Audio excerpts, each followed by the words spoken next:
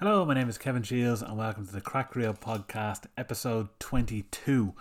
The first of many in the new year. Now I'm actually going to hold the microphone and see how this sounds because I'm testing out recording an episode on my laptop because at last, I think I might have mentioned this actually in the last, no I didn't. Well, I think I was talking about getting one, but I finally got a laptop, so now I can record the podcast anywhere. I'm doing this episode in my conservatory just to get a change of scenery. It's less hunched over than I would be if I was in my fucking bedroom doing it.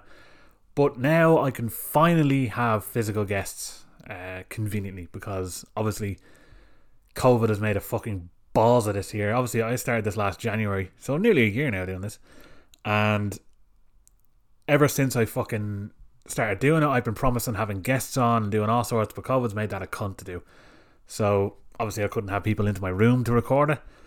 I don't really like doing it on fucking Zoom or Skype or anything, but I actually do have a few plans. There's a few people I know in the UK and some in America that would rather do it through Skype or one of them. Obviously that's the only way I could do it.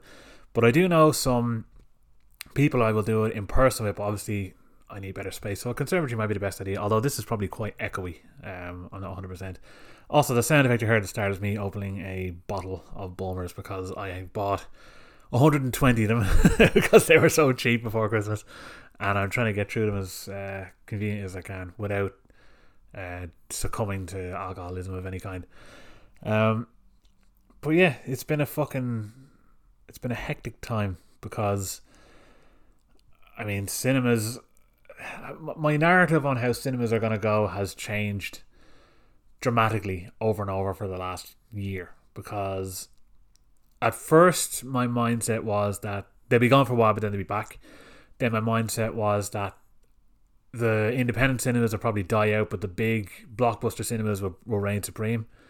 Then it swapped around to, okay, the blockbuster cinemas are probably going to die and the independent cinemas are going to be the ones that survive.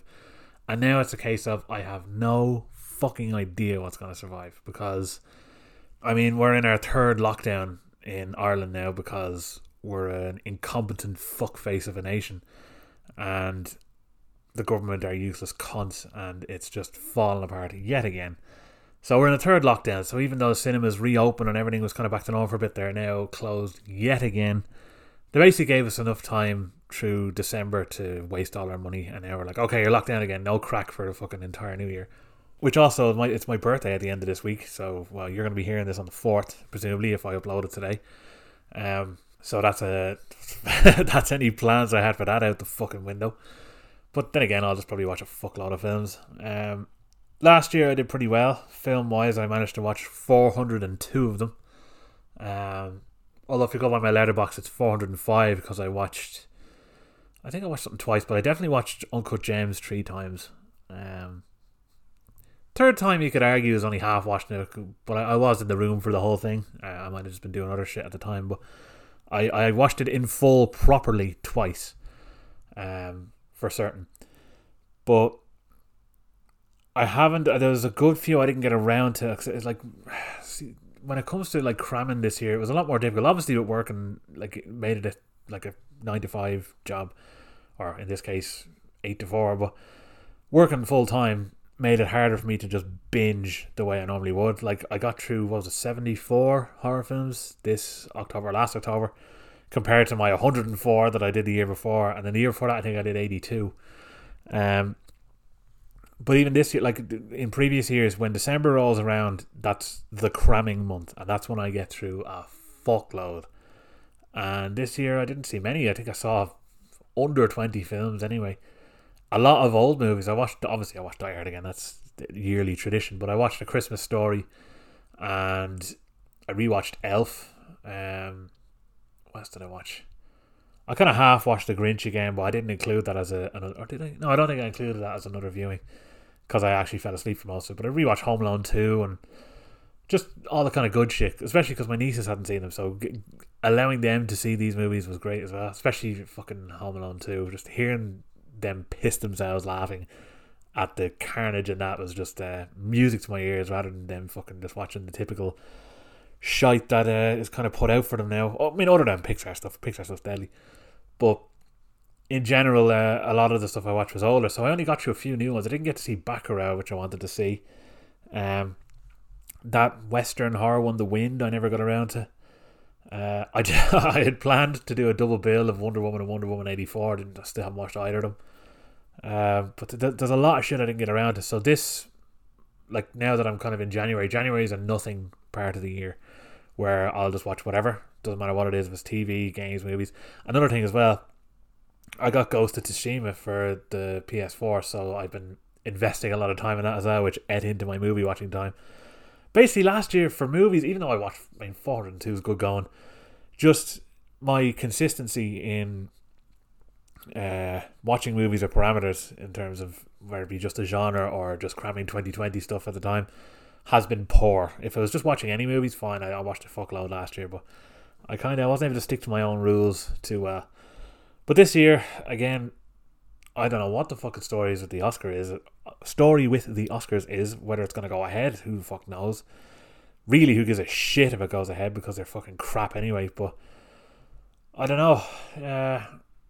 Will there be much to catch up on? Will there even be a fucking ceremony this year? You know what they're like. They fucking look at any excuse to go ahead. But with everything that's going on, I mean, they've had to back out of a lot of shit. I think they had to do... You know what? It'd probably just be an all-online Oscars or something like that.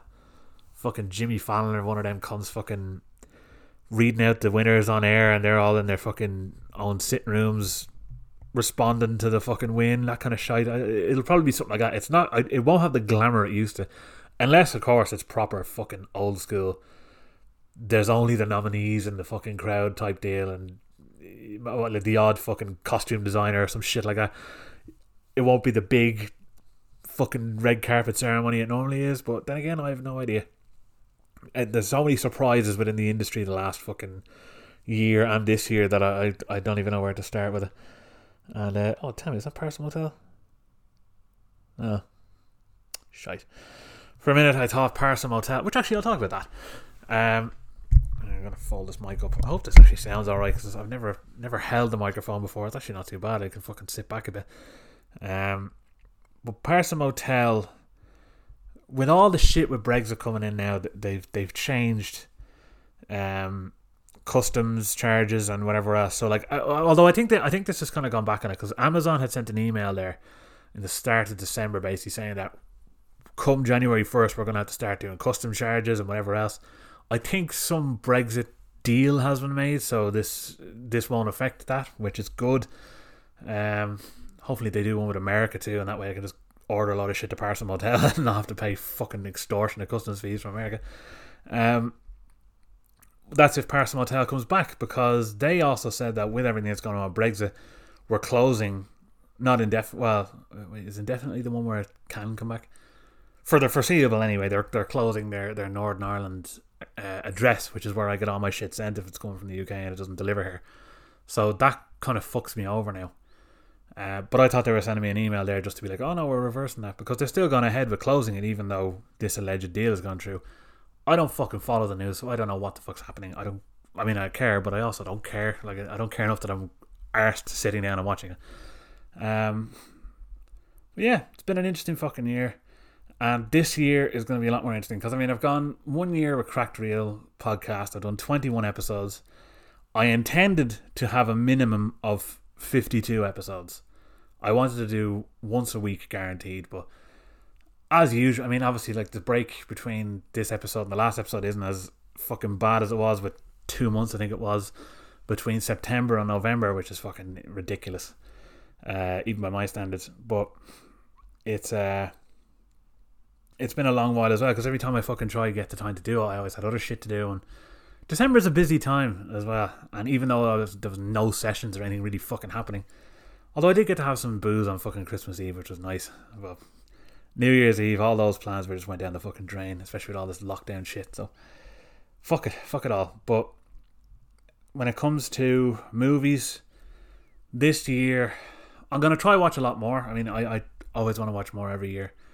But with this podcast, I have a dozen fucking plans for it. I already briefly glossed over this the last time, that I have a few different podcast ideas. And for instance, I'll have a guest on, like it'll always be me and one other guest type thing, and we'll pick 3 movies either between us or each on a different subject or a different idea, like fucking 80s LA movies, and like we'll each pick our favourite and talk about another one or whatever else. Try recommending to each other. I want to talk about like endings, movies if they still hold up and everything. But fucking, I mean, who knows? There's so many ideas for podcasts out there, and annoyingly, there's so many that are simple ideas that can be replicated, but you don't want to feel like you're copying at the same time, because there are podcasts out there about watching movies you'd seen before and do they hold up and things like that. But I'm not going to go for the same kind of rule set that they might have, or I'm not going to have similar fucking, well, I suppose rule set's probably the right word for it anyway. I'm not going to have any of that fucking, what's the one that fucking called? There's one called Rewatchables, which is, it's a decent podcast. I think the people who host it are fucking annoying as shit though. But their basic premise is they look at an old movie, does it still hold up? And they have all these categories like, okay, this bit, does this hold up? And I can't think of them off the top. Like, I'm drawing a complete blank now on all the fucking categories they have. But again, that's not what I'd be looking to do. I'd just be more looking to be like, does it hold up? How are these performances if you were to recast it and things like that? I think they do something similar to that. But again, I'm not trying to just find other podcast ideas and then just replicate them myself. I want to do something that's a bit more interesting and have interesting people on it too, and actually talk about them really openly. I don't like prepped fucking answers and shit like that. Like that's what I'm going to try to avoid. As for interviews and shit like that, I've already talked to a few producers and directors and stuff that I know that I think would be good to have on it. But even just film fans, as I said, I've been talking about having Joe from the Lazy Dads podcast on forever. So I'll obviously be doing an episode with him, because he's the one who kind of influenced my setup here and everything in terms of what microphone to get and everything. So we'll do a proper episode where we both have our high-end microphones and we'll just fucking shoot the shit for many hours just talking bollocks about films. But as I said, there's a lot of ideas out there that I have, but I'm trying to branch them off into kind of different podcasts. I'd hate for it just to be, each episode is just a random, okay, this one we're going to talk about this. So for the Cracked Reel podcast, I'd probably just have it as my general rough hour, depending on how long I decide to talk shit for, of me just talking shit. And then do a sister podcast, which will be, for instance, about fucking endings or about rewatching movies, and they'll be very specific, and they'll all be under the one umbrella of Cracked Reel, let's say. I do need to update my fucking Podbean subscription though, because I'd say that year's going to run out now in a couple of weeks. So, but I will aim to have a lot more podcasts out next year as well. As well as that, I mean, last year I did a embarrassingly long fucking video doing my top 20, I think it was, of 2019. And I will do something similar this year, not as long, I hope. But I am going to do a written version of that as well. I want to get back into kind of writing reviews and lists and stuff too, because I haven't done a single one last year. And I actually went on to my blog spot there and I realised I had a draft written up around this week last year for Best Films of 2019. And I think a week later I got my microphone, so I just said, fuck it, I'll make an audio version of that rather than write it out. But I wouldn't mind doing an audio version too, where I just talk shit about them. But I think I'd like to actually write them out as well.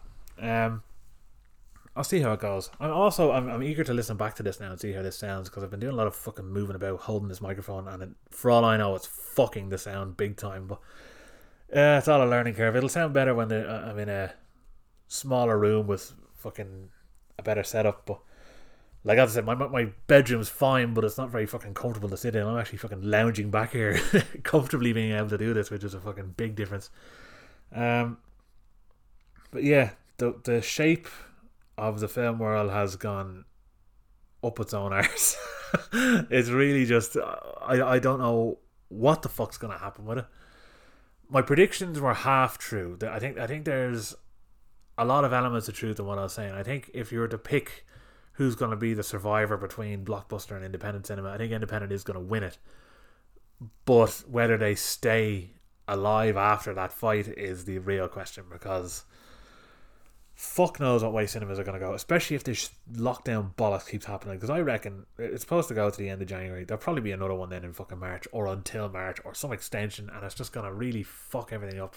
Well, obviously the whole world, but the movie world as well. And I know there was this fucking audio clip of, not Tom Hanks, what's his fucking name? Tom Cruise, going bananas at someone on set. Now I haven't heard it. I've only read a little kind of transcript of what was said to him, but he's basically screaming at him about not practicing social distance guidelines, whatever else.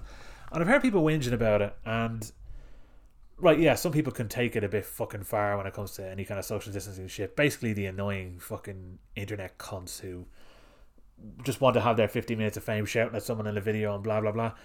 With Tom Cruise's point though, like, he's essentially saying that if you don't fucking behave properly on these sets, we will get shut down and we won't be able to fucking make movies. This is our livelihood and we're in a lucky position to be able to still make fucking movies. Let's not fuck it up by not practicing all these guidelines properly on set. And then they're like, okay, we're closing your set for fucking 2 months until you fucking are all clear and whatever else. Like, he wants things to run smoothly, and I fucking fully understand that. And I think the people giving him shit over it, saying it's just some Hollywood diva meltdown shit, aren't thinking about why he's doing it. This isn't like Christian Bale going mad at your man over the lighting, or it isn't just him just bitching at them because he's like, oh, I'm famous, I can say what I want. This is your career or not your career, but your fucking movie could go down the drain if you don't fucking behave. And that's the last thing people want. That was a burp, by the way, a light one. A side effect of drinking fucking cider. I just realised that the editing on this will probably sound really fucking jarring as well, because obviously if I'm doing it in my room, it's so quiet that, like, if ever I need to fucking just clip two things together, you won't know. So it's probably going to be a big jarring clip of audio put together now, especially because that was an edit just there. But yeah, when it comes to the industry as well, so much shit is becoming available online in America before it's out here. I see a lot of cinema release dates for shit that you can watch online legally from America. If you've got a VPN, you can do whatever the fuck you like. But all these movies are available. I mean, I got to watch Sound of Metal last year, even though it's not coming out here until February. And I thought, well, if I can watch it this easily online, and I don't have to wait until it hits fucking cinemas over here, because it probably won't fucking open the cinemas over here. So if you can stream it, then just do that, and they're all fucking cheap anyway. So I mean, the likes, what was the other one, Nomadland, I think is streaming now as well, and there's a fucking other one, I can't even think of the name of it now, but there's fucking loads of stuff that's not out here till February. And I'm thinking, you're being very fucking ambitious with release dates. Even gigs, there's a few gigs that are coming out over here now expected for the start of summer, and I'm thinking they're not going to fucking go ahead. So I don't know. I think last year online did unbelievable things for the movie industry, and they realised, I mean, it was a kick up the arse really, and I think the likes of Spielberg and all that are going to see that. And I mean, I talked about this when I mentioned Tenet before, which I got the 4K of, and it looks unreal. I've only tested it now. I haven't actually sat down and watched it properly again, but I'm fucking dying to. But Christopher Nolan was saying how, like, obviously he was the big movie of last year, because he was during lockdown or just after lockdown, he got to release a mainstream movie widespread across the world, and it did well. I mean, it didn't do as well as it normally would have, but it did well. And I get that he still wants to keep that going, but it's going to be much fucking harder to do so. I mean, that Bond movie is so incredibly fucked. Incredibly fucked. They've already fucking had several pushbacks, they pushed it back several times, and then they brought it forward a couple of times, and it's still not out. It still hasn't got a date in sight. Netflix, I think, refused to buy it because they were looking for 75 million to buy it or some shit like that. Or 750 million. It was some fucking stupid amount of money, that they were just like, why the fuck would we do that? Like, get fucked. And I think people reckon it might fall on HBO Max. HBO Max have been picking up a lot of movies. I think that remake of The Witches came out on that, and there was some James Corden bollocks that came out on that too. A lot of these fucking movies that I wouldn't bother my dick watching anyway. And there's a few other big ones. I mean, actually, hang on, I don't think I talked about this the last time, because this happened in either the end of November or early December, but a huge fucking thing with Warner Brothers, or is it Warner Brothers and HBO Max? I think it was Warner Brothers. Whoever is in charge of the new Dune movie and the new Mortal Kombat movie and a fuckload others, they're gonna have a simultaneous release online and in the cinemas. Even though this isn't going to be till fucking the end of next year, they're going to have a simultaneous release, and it's going to be very fucking big. Because I have never seen a deal like this ever. And on the one hand, it's amazing. It means that these movies are going to be fucking available if there's another poxy lockdown by then. But I feel like a lot of people won't bother their hole with the cinema now as a result. I mean, if it's one or the other kind of thing, I mean, if I can see a movie 2 months in advance, fine. But if it's coming out that day, like something like Dune, I'm going to see in the cinema. But if the cinema's not available, then I mean, it's just as easy to watch at home. And I think that's the true transition of cinema to the home screen and never going back. Never going to be a cinema again. Because if this works out the way they're hoping it will, it'll be fucking big. If it doesn't, if it just ends up being a big pirate fest, then they're fucked up the ass. But I honestly don't know. I don't know how I forgot to talk about this, but that's a big fucking deal. So Dune, which was due to be out last year, I think November last year, pushed back to December this year, and now it's going to be fucking available online at the same time. And I think, I don't know, this is very new. This is something that no one ever expected. I mean, initially when I read it, I thought they were just releasing all of them online this December, which was, last month, so last December. And I thought, holy fuck, that is a frightening Christmas gift, because to give all those movies away onto a streaming service is ballsy. Now, I don't know if they're going to do like they do with Mulan, where it's a certain fee separate to the other films on it. Like, because what happened with Disney Plus is they released Soul last year, the first Pixar movie direct to fucking streaming, and they did it for free. Well, when I say free, it went to Disney Plus. If you have Disney Plus, you can watch it whenever you want. Whereas Mulan, it was like you had to pay 30 quid to have this.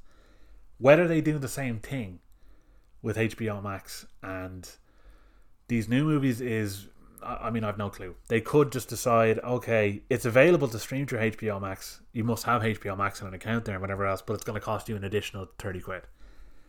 I don't know if they're going to do that. If they do, they can say fucking goodbye to any profit, because that's going to get targeted immediately. But if they just have it as part of the streaming service, it'll encourage more people to get the streaming service, more than likely. Although you need a VPN if you're going to watch it over here. Unless they, by then, have released the UK Ireland version of it. But again, that will be the same issue with Netflix, where some shit will be going to that and won't be coming to here, and it'll always be a shit show. But I don't know. It's such a fucking ballsy move. The whole thing is turned on its head, and no one expected this. No one expected the industry would go down this fucking road. But here we are. Like, it's dangerous times, and I mean, especially in a world where Martin Scorsese's struggling to get funding, so a streaming service has to help him. Like, all of these extra bonuses are really showing the flaws within the film industry, the flaws within shithead producers and Hollywood and the cinema. All of these things are being exposed, when before there was never a hope of it. 10 years ago, the idea of everything being online, people were like, no one's going to fucking buy that shit. But they've showed now numerous times that it actually is, in a lot of ways, better. And I mean, cinema's going to have to pull out a lot of fucking stops to make this worthwhile again. The worthwhile cinema trip is going to be a much fucking harder sell these days. And I don't know, I feel like I'm kind of going in circles now, because I mean, I've had 4 significant portions on my podcast where I have talked about the future of cinema, and at this stage I am just lost. I don't know where the fuck it's going to go. There's so many new things being pulled out last minute that it's either going to completely fucking save movies or they're fucked. In general though, they're always going to go ahead. We're probably going to get less British and Irish films, because we're such a shit show at the moment. We don't really have the industry to look after in the same way, whereas America, I mean, they're still going ahead. They're still making a Mission Impossible film at the moment. I don't know whether they're still, I think Top Gun might be finished. I know they were filming it last year. They might have just done the finishing touches to something, I don't know. But movies are still being made. I feel like they're going to feel different. I'm looking forward to the first real COVID movie. Not these fucking dog shit movies that have been coming out since fucking March, that cunts are just making for fucking £5 on their phones, where it's like some zombie pandemic movie, COVID-21 shite. And it's just like, no, that's not a real film. I'm talking about a real Hollywood movie. I'm eager to see what it's like. Are characters going to be distanced in it? If there's like a romantic scene, how are they going to go through with that? Is everyone who's behind the camera and in front of the camera going to have to be tested before that scene, so they know, okay, you're COVID free, you can fuck the shit out of each other in this scene, and it won't be weird? It's just odd to me. And even just seeing crowds of movies now, I'm looking at it like, this is weird. So I just wonder, are movies going to look the same? The one thing I would really hate to come from all this is the integrity of actual movies to be fucked as a result of, how do I put it? As a result of this whole fucking virus. Like, I would hate to think that a scene in a movie that would be like a face-to-face fight or argument is now shot differently or done differently to work around potential spread of the virus. It would piss me the fuck off. I don't want movies to suffer in that sense. I want them to still be able to go ahead the way they should go ahead, but just be fucking careful making them. I don't know. It's a wait and see situation, because I don't know when the first real COVID blockbuster is going to come out. I think Mission Impossible might be the only one that's sticking out in my head at the moment as the one. I mean, when you look at Tenet was apparently shot in 2019. It was done then, but the editing had to be done through Zoom effectively. I think Christopher Nolan wasn't with his editors at the time. He just had to basically instruct them what he wanted, and they'd send it to him and he'd watch it back and whatever else. And it just sounds very fucking messy how it was all done. Although no, I think he might have an editing studio in his house. I know some form of the editing on it, either the sound editing or it could have been the actual editing, was done online between a few editors. And you see it with anything. Even YouTube channels are doing the same thing, where they've hired new editors but they're doing it from home. And it's like, is this going to be the new fucking normal in that sense as well, where your movie's done but it's sent off and you just get to watch it now and then through scenes that are sent to you from the editors under deadlines? I don't know. I mean, it's hard to just say let's stop everything for the next fucking few months, because we did that last year and it was a pain in the hole. I don't see them doing that shit again now. I think they're gonna just push through and make stuff. I just don't want the film itself to be fucked with as a result. But enough fucking miserable shite out of me. The fact of the matter is, I don't know what the state of the movie industry is. I am hopeful for it that it'll work out well, but fuck knows. Every week is a new twist, and every twist is a fucking kick in the bollocks, so we'll just have to see. But my main goal now is, well, A, not to bore the fuck out of you, because I'm even less prepared than usual. Because when I have the computer in front of me, it's easier for me to kind of scan through shit. But I suppose my initial thing was to talk about all the movies I bought, which I do have a log of. But I mean, the amount of the sheer volume of movies, I'd actually love to count just how many fucking movies I bought last year, because it's criminal. The amount I fucking got from pretty much from March until now.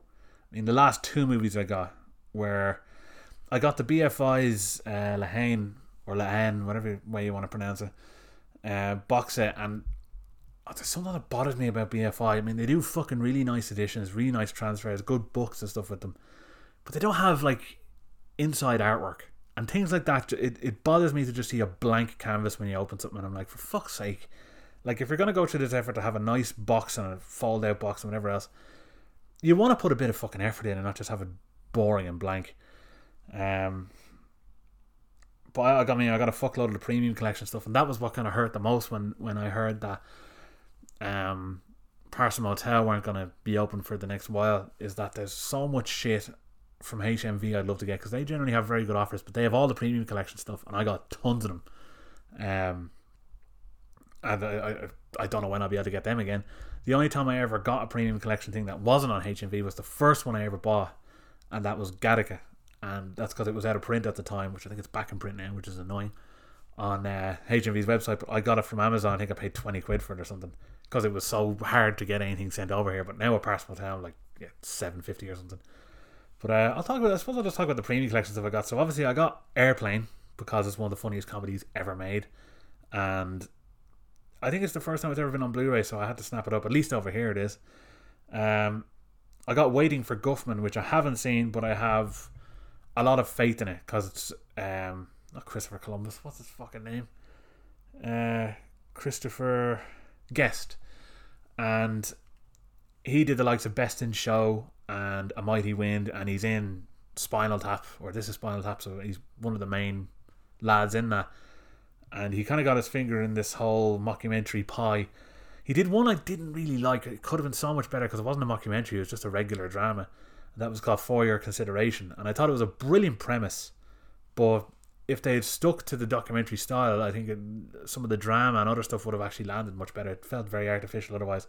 But this is the same kind of thing. It's a big cast of famous characters like Eugene Levy and I think Catherine... What's her fucking name? It's not Ahern, is it? What the fuck is her name? You're one anyway, who's in fucking... She's in Home Alone. It's Kevin's man, Home Alone. You get this whole cast of characters, but it's to do with a stage play, and he seems to be the lead character in it, so I think that'll be interesting. I got Judgment Night because it's great crack. Good 90s fucking thriller.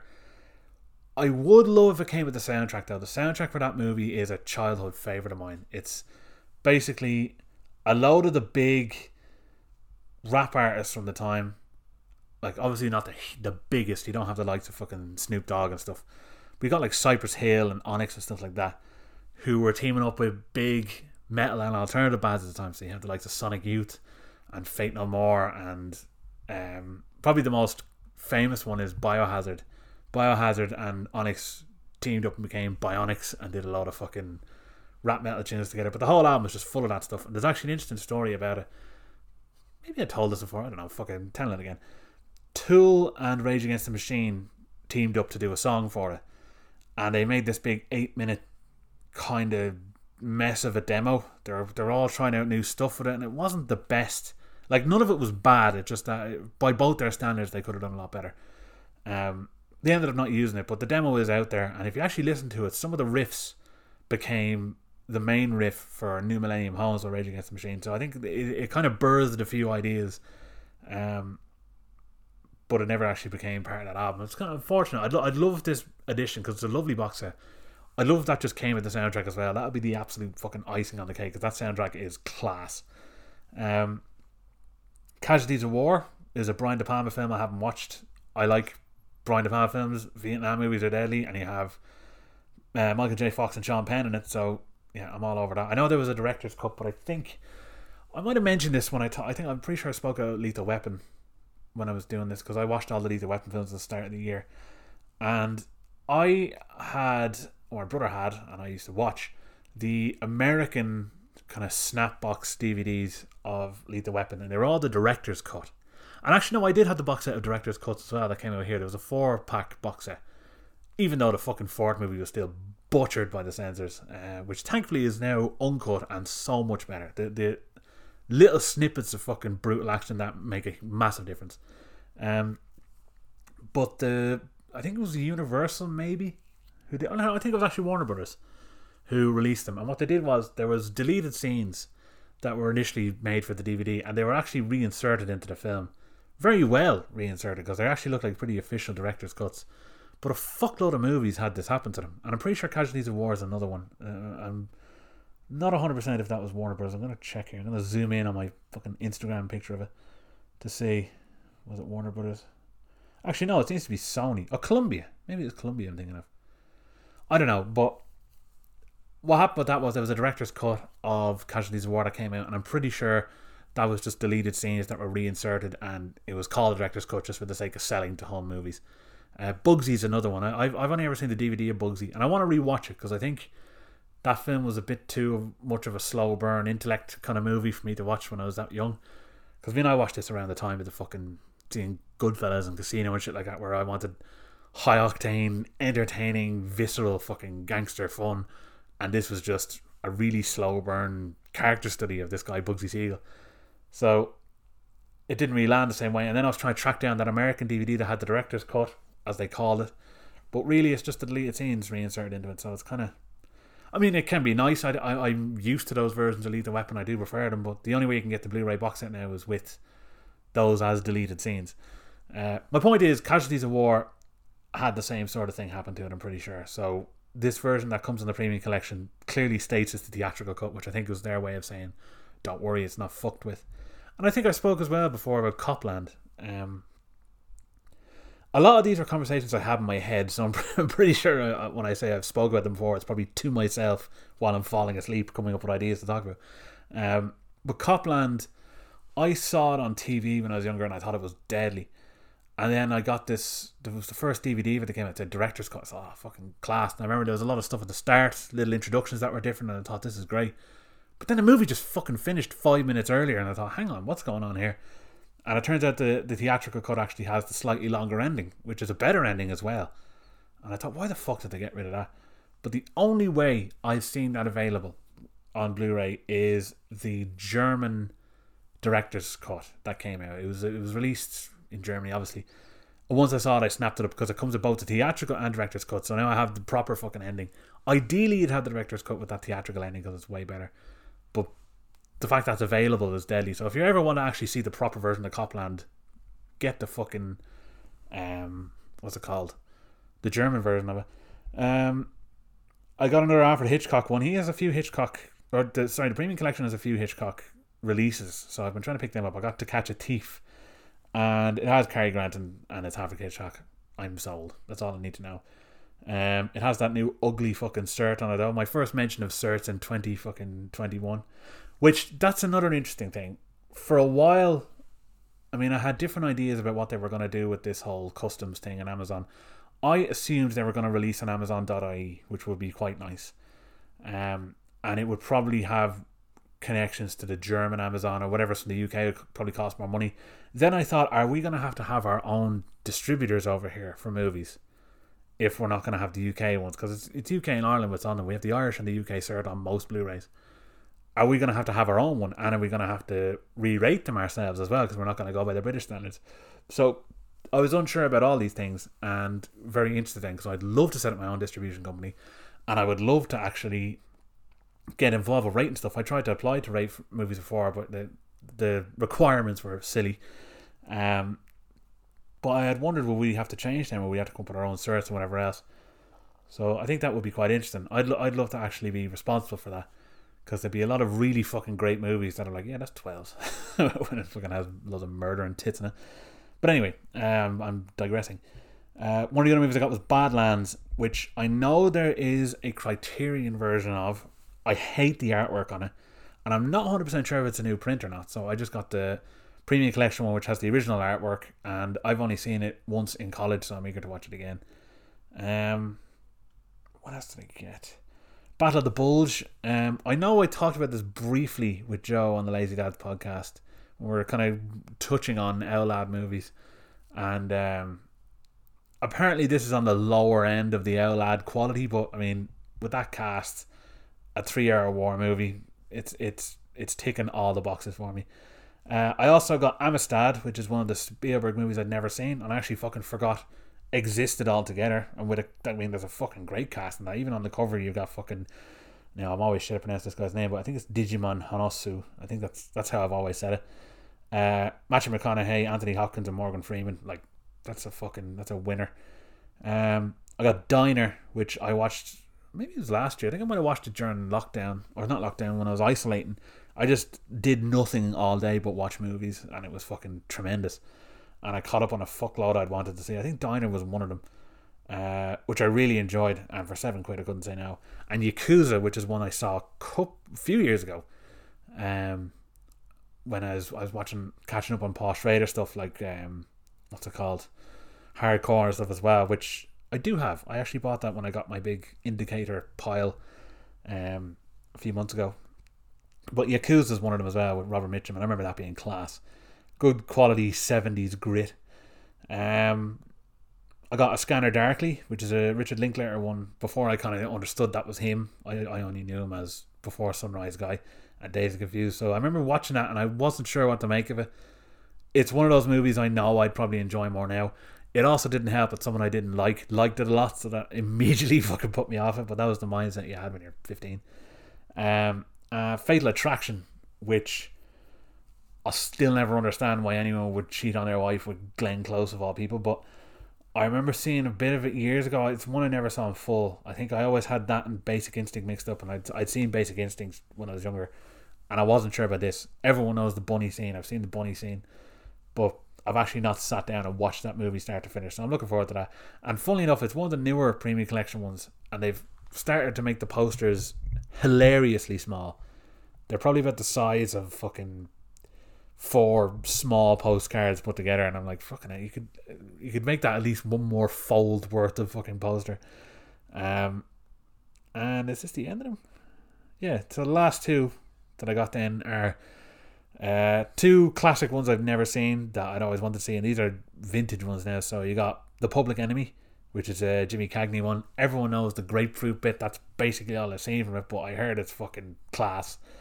And one of the kind of defining gangster movies out there, which inspired a lot of the rest.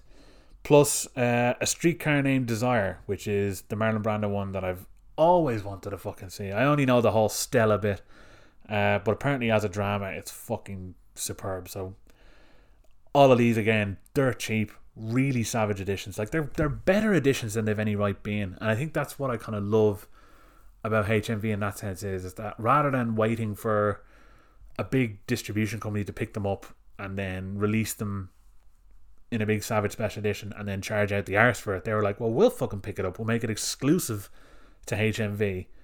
And well, sometimes it's Sony, sometimes it's Warner Brothers and Universal. They all dip their toes in this and go, oh yeah, we'll fucking release a nice version, and then HMV can just sell it for a reasonable price, and you really get your fucking money's worth with them, because they're nice transfers. I mean, what did I watch recently? I watched Marathon Man, and it looked unbelievable. Now the OLED helped big time there, because there's parts in that movie where there's like a lot of shadows, and it just looks fucking class. I did get some boxes, all the Black Friday stuff. I got t-shirts. I mean, in the last month, I've just picked up so much fucking shit. Well, when I say shit, I mean class stuff. I don't know if I mentioned, I think I spoke recently about how I had ordered Cannibal Ferox online, which has since arrived in all its uncut glory. But because CA at the start of that was next to Cat in the Brain, they accidentally sent me out the big limited edition version of Cat in the Brain, which when I got it, I thought, this is fucking class. I watched it and I thought it was complete and utter shit. But one of the lads fucking loves it, and he just so happened to get sent an extra copy of Mallrats from America, the new Arrow version of Mallrats, which is totally definitive, new master on both versions of the movie. You got the director's cut and the theatrical cut, both remastered with a plethora of fucking extras. I said, give me that immediately. So we swapped them around, and what a fucking trade. That was one of the wisest trades I've done in a while. Let's see what else I have here. I just know if I was to really just sit down and go through all my movies, I'd be here for fucking ages. So I'm trying to, you know what, I proposed this question before and I didn't really get an answer, so I'm going to ask this on the Facebook page, which I will talk about that as well. So I proposed at one stage, should I make a video where I literally just talk about my entire fucking movie collection, which could take fucking ages, and as I said, I don't really like being on camera, but I don't know, it's something I think could be interesting to do, or even just show the boxes or something and just talk about them and why they're class. Because, I mean, obviously since I started doing this podcast, I bought a fucking disgusting amount of fucking movies.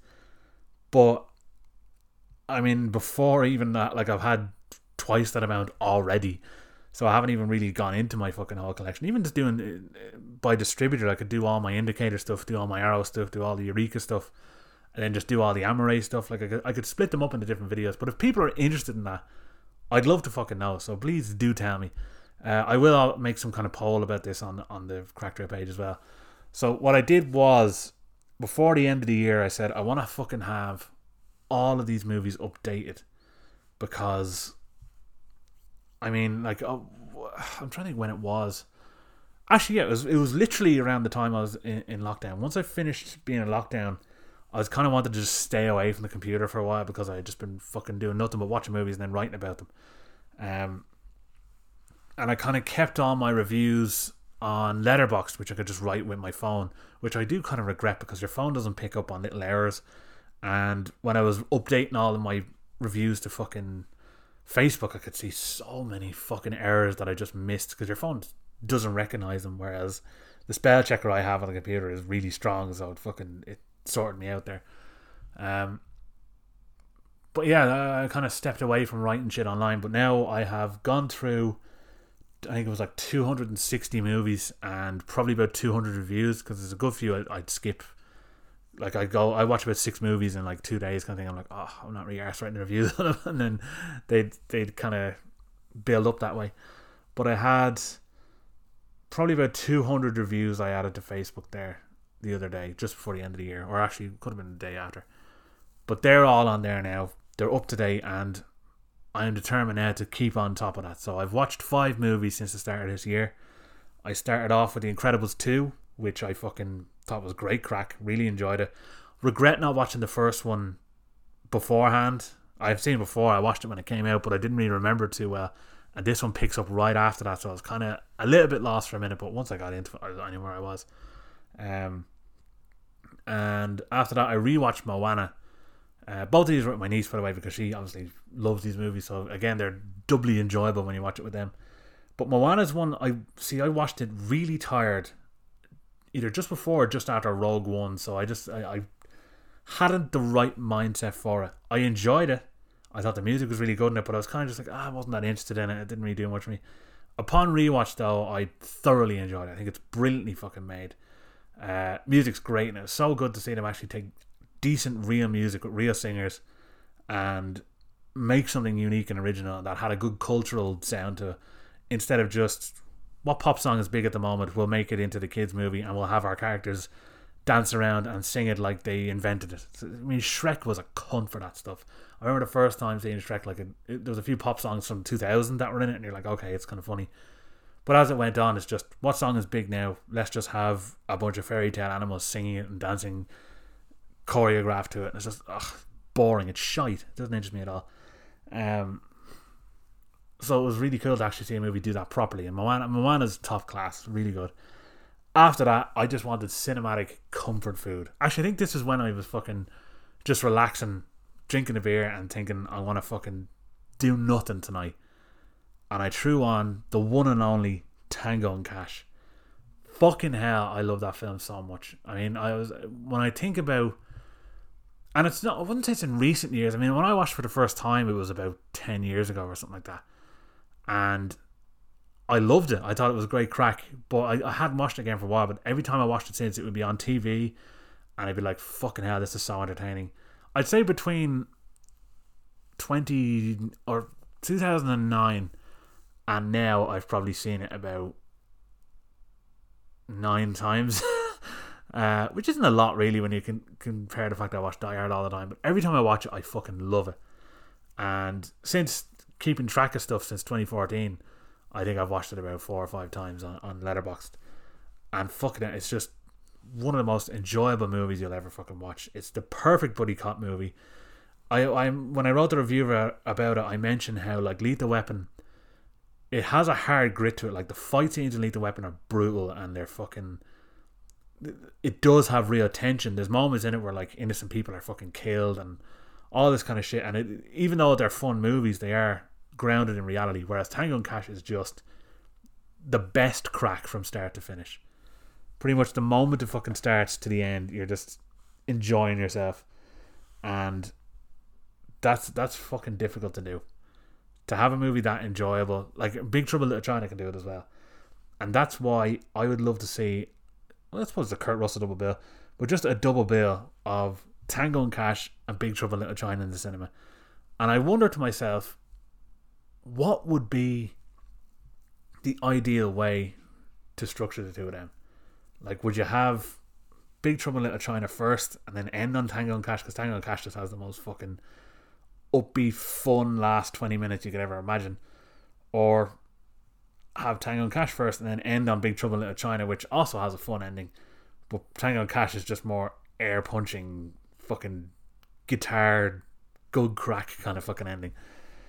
So I don't know. It'd be hard for me to pick which one I'd rather finish on if I was to do a double bill. But either way, I want a double bill in the cinema with plethoras of fucking cans with those two movies. That is the current dream, and it's even more a dream now because cinemas are in such a fucking dire way with all this COVID bollocks. But I was lucky, which I've mentioned. I've definitely mentioned seeing Tango and Cash in the cinema and then fucking seeing a Secret Machine Head gig afterwards, which just tying the two of them together just made it all the more enjoyable a screening. But I got to see Tango and Cash at Grindhouse, and I got to see Big Trouble in Little China at Grindhouse. And Tango and Cash had a good turnout and it was good fun. Big Trouble in Little China was a packed house and probably the best cinema screening I've been to.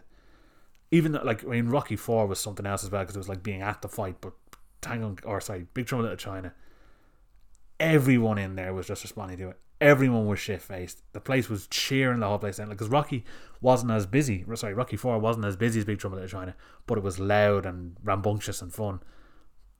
This was jammed, and I've never been to a screening as fun as that, and I would kill to have that again. And if it could be a double bill with Tango and Cash, it'd be all the better. Again, hard to know what would do well first. Like, would they put on Big Trouble in Little China and then have the little drop off for Tango and Cash, or I don't know. I'm getting into the details of how it would be screened, and that doesn't matter. Fact of the matter is, Tango and Cash was my comfort viewing the other night, and fucking hell, I was just grinning my hole off start to finish. It is excellent fun. Following that, yesterday, I rewatched Parasite because it's available on Prime now, and my mum hadn't seen it. I said, alright, we'll watch that, and she enjoyed it as well. And it's actually, I can fully see why it did so well at the Oscars. It's so fucking well written. I'd watched it, obviously, I saw it before it came out, an advanced screening of it, and it was fucking brilliant. But watching it again, it's just unbelievably well written. It's so fucking smart, unique. None of the twists you can see coming. And if you do, it's usually a millisecond before, and I was like, oh, you might do this, and then they'll do it. Whereas it's not the kind of movie you're watching going, alright, I reckon for this scene this is going to happen, or whatever else. It is just totally unpredictable. And Bong Joon-ho, pretty much with every script, has been unpredictable. I've never watched one of his movies and thought I know exactly where this is going, because he just does something new and fucking innovative each time. And following that, then I watched Nashville, which fucking hell, like, that movie doesn't even feel like a movie. It just feels like a documentary because it's so real, and that's Robert Altman all over.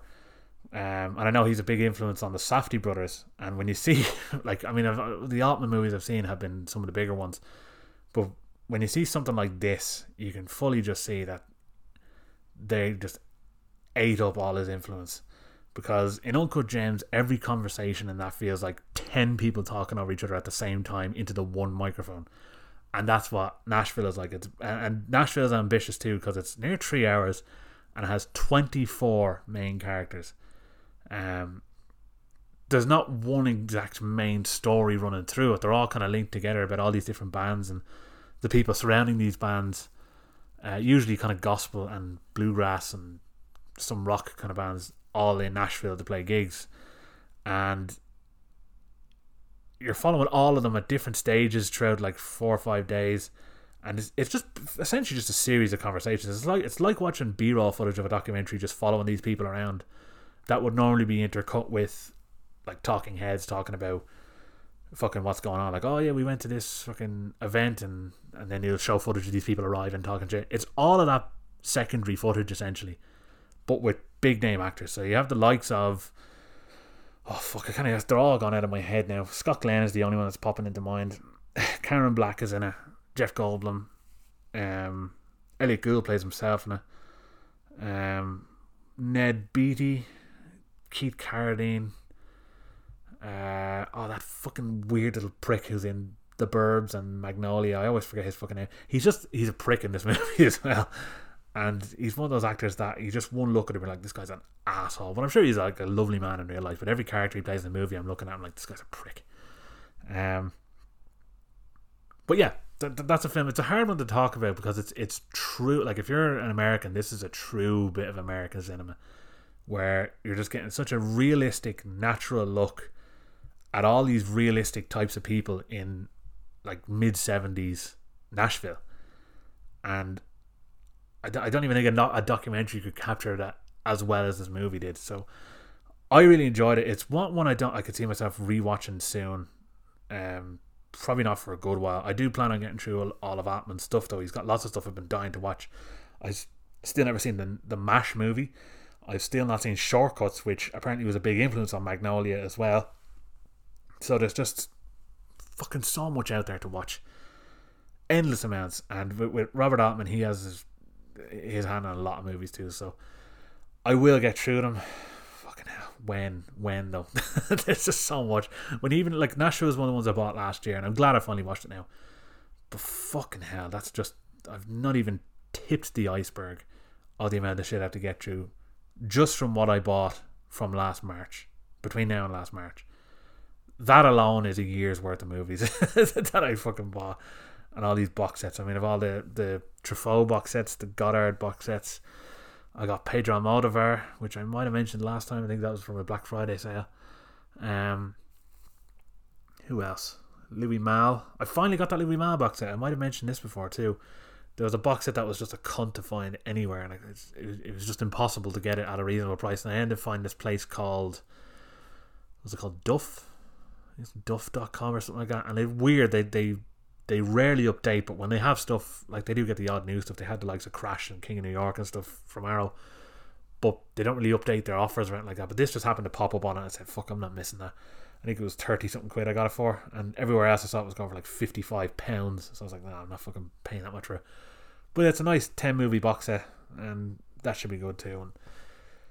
And there's just too much to see. But I'm going to make it my business to see as much of them as I can. I'm going to make it my business to write a lot more reviews.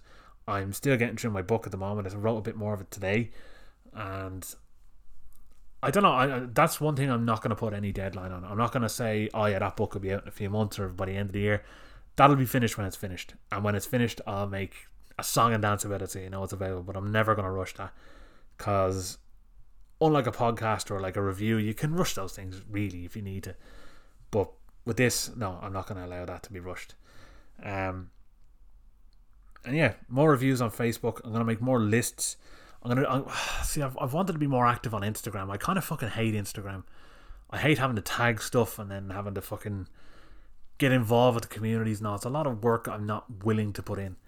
But I think I'm going to start making a lot more posts just about general movie stuff, just steals from movies, behind the scenes production stuff, things I'm interested about in movies, actors I like. I'm just going to post basic shit.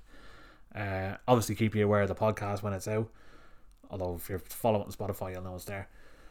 But I want to start getting more involved in these ways. I'm not arsed shilling anymore and trying to fucking get my name out there in that sense. I'm going to write reviews, I'm going to write lists, I'm going to put them out, and if you read them, you read them. That's just the way it is. I don't have the energy to be fucking chasing people up and making them read shit anymore, so I'm not going to do it.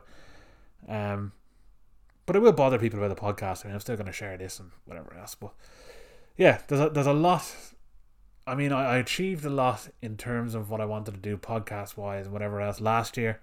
But there's bits and pieces I still haven't gotten around to. And this year, I'm determined to make them happen. So expect guests. Expect hopefully more frequent podcasts. I can record them fucking anywhere now. So like guests is a guarantee. And I'm on top of things now with the Facebook page and wherever else. So there's plenty coming. And lists. It's been a while since I've written a list. I think it'd be interesting to see how it holds up. And I have a lot of lists in mind, again, that I was going to turn into episodes of this podcast, but I think that I'd end up just rambling too much, and I'd rather just give people a simple list they can fucking just pick out of, and then just save any other recommendations for when I'm just doing this podcast or when I'm doing anyone where I have a guest on and we're talking about specific sets of movies. I might just start doing lists of here's 10 class films, no genre, no nothing, and just let people pick up on that. But yeah, this could be a rare case where I finish exactly in an hour. Although no, I'm not timing myself to that. I've got 15 seconds left. Then again, I have nothing else to say, so my energy's just zapped now. It's been so long since if I wait too long between podcasts, I end up just being knackered by the end of a fucking 1 hour. I don't know if I have the stamina to do another fucking 3 hour, or what was the longest one? It was 3.5 hours, and it was like part 2 of a fucking 2-part podcast. It's basically as long as fucking 2 documentaries, but that's not going to go there now. I've already gone past the hour anyway. But thanks for listening. It's going to be a fucking interesting year. Thanks for listening all last year as well. I did intend, actually, before I fucking go, my intention before I got busier towards the end of last year was to do a podcast and just title the episode Die Hard is a Christmas film. Because this argument pops up every year. I don't know why. You get fucking absolute dick faces on the likes of fucking entertainment.ie who come out with all these articles and whatever else saying like, oh, it's not a Christmas movie, here's why, and blah blah blah. And it's actually a genuine worthless thing to say that it isn't a Christmas movie, because it's fucking 150 million% a Christmas movie. And people like to break it down. They go, well, it's set at Christmas doesn't mean it's Christmas. Okay, why is Home Alone a Christmas movie? Every reason you can give me for why Home Alone is a Christmas movie is the exact same reason I could apply to Die Hard. If you break anything down hard enough, you can break down a Christmas Story hard enough and say it's not a Christmas movie. Oh, it's a family drama about gifts. Bullshit. Like, you can come up with any fucking reason you want for something not to be something. The fact of the matter is, every single reason to be a Christmas movie is in Die Hard. There's Christmas music throughout, as well as classical. It's set on Christmas Eve. The entire reason for the plot going ahead is on Christmas, or is because of Christmas. There's Santa hats. There's bells. There's actually bells throughout the soundtrack, or throughout the score. Sorry. It's so clearly Christmas. Like, there's no two ways about it. It is 1,000,000,000,000% a fucking Christmas movie. And that's that. There's no more than he said. There's no point even trying to argue with me. I'd encourage you to. I'm not going to just stifle anyone's argument and say, oh, don't bother arguing with me. I'm not going to be that stubborn.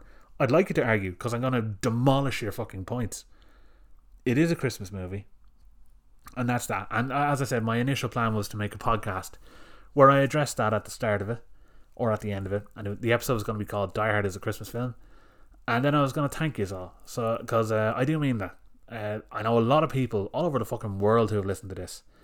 And have kept up with it too. It's not like they've just heard one episode and thought like, that was alright, and they don't bother getting back to it. I know people who've been very fucking consistent and listening to this a lot. And a lot of them were popping up in people's Spotify end of year lists. Which, by the way, aren't that fucking accurate. When it comes to this podcast, of course it is, because I'm not gonna poo-poo that. But in terms of just like music, it could be like you could skip a track and that would count as hearing that track, and it would end up being in your top played songs of the year. And I'm like, that's a big fucking gammy. It's all over the shop. But a lot of people I know have had that in their best of or most listened podcast thing of the year, and a lot of them have sent me screenshots. So I actually made that part of my story on the Cracked Reel Instagram page, where I just kind of tag people and let them know how appreciative I am that they bother listening to how many fucking hours of me. I mean, a minimum 20 hours, but it's probably near 30 hours of me talking shit accompanied with this.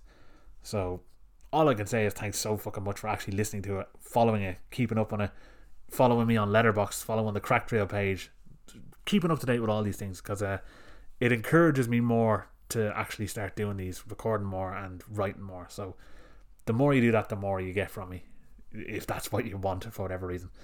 But yeah, I do want more audience participation and interaction, so I am going to start setting up polls and shit like that on Instagram and on the Facebook page. Probably the Facebook page more, because I think I've got fucking 430 fucking people following me there, whereas I've got like 60 people on Instagram or something. I got fuck all. But that's my plan. Expand more and look forward to a much better 2021. There's going to be a lot of good stuff this year. Thank you for listening, as always. You're all absolute dirty cunts, and I'll talk to you next time. I'm not going to say when, probably next week, but yeah, next week. Goodbye.